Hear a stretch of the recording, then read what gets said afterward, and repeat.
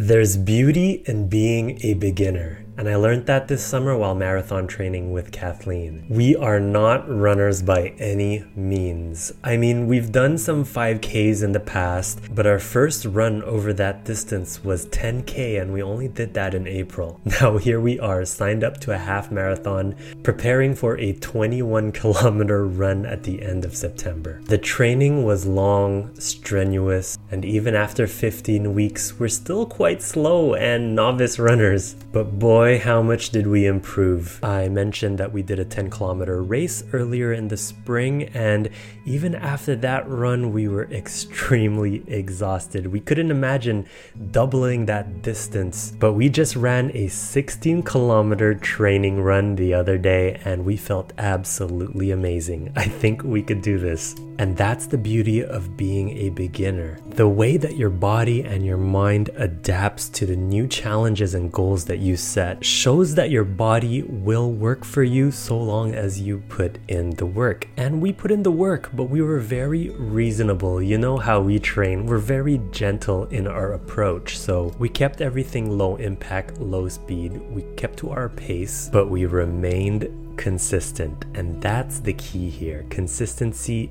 is always the key. Kathleen and I always labeled ourselves as non-runners. She enjoys her bodybuilding and I enjoy my calisthenics, which is body weight workouts. But of course, as we preach, it's important to step out of our comfort zone from time to time. And a marathon has always been something on my bucket list, but to be honest, it's daunting. It's scary to think to run that distance. And that's where the beauty lies, when you turn your fear into an actual challenge. Now, we haven't crossed the finish line just yet, but I'm so proud of how far we've come in just the last few months. And I know that you can do that too. And I'm not even talking about marathon training. Give yourself a goal, give yourself a challenge, and start chipping at it. Commit. Stay consistent, and you'll be amazed at what you can actually accomplish. You're stronger than you think, you have more stamina than you think, you're faster than you think, you're more flexible, you're more agile. You have it in you. You just need to summon it and practice. I invite you to explore what you haven't done before. It doesn't even have to be related to fitness. Do something that you always wanted to do, but just didn't have the guts to do it, or you have actual valid reasons you're not able to do it. Find a way to get it done, because once you unlock it, it's like finding a superpower.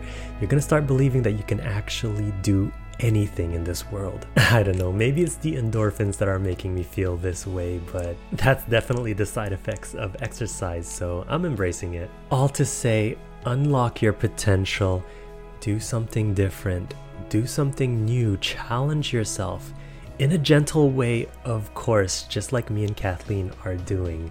We're not going for time in this marathon, but we discovered something about ourselves that for a long time we thought we could never do. Something that we refused to do, actually, because we were just so comfortable with the way that we were training, and with comfort comes complacency. And it's totally fine to be happy and comfortable, but when you stop giving yourself challenges and goals, you're putting yourself in a position where you can decline rather than incline in your journey of life. So I want you to think about it. That's your homework for the day. What's something that you never thought you could do? You still don't believe that you could do it? I challenge you to take one step forward in that direction. Just one. Then the next day, take another and another and another. Before you know it, you'll be walking, you'll be jogging, you'll be running, so to speak. And maybe one day you'll cross that finish line, just like Kathleen and I are training to do for this race. You totally got this.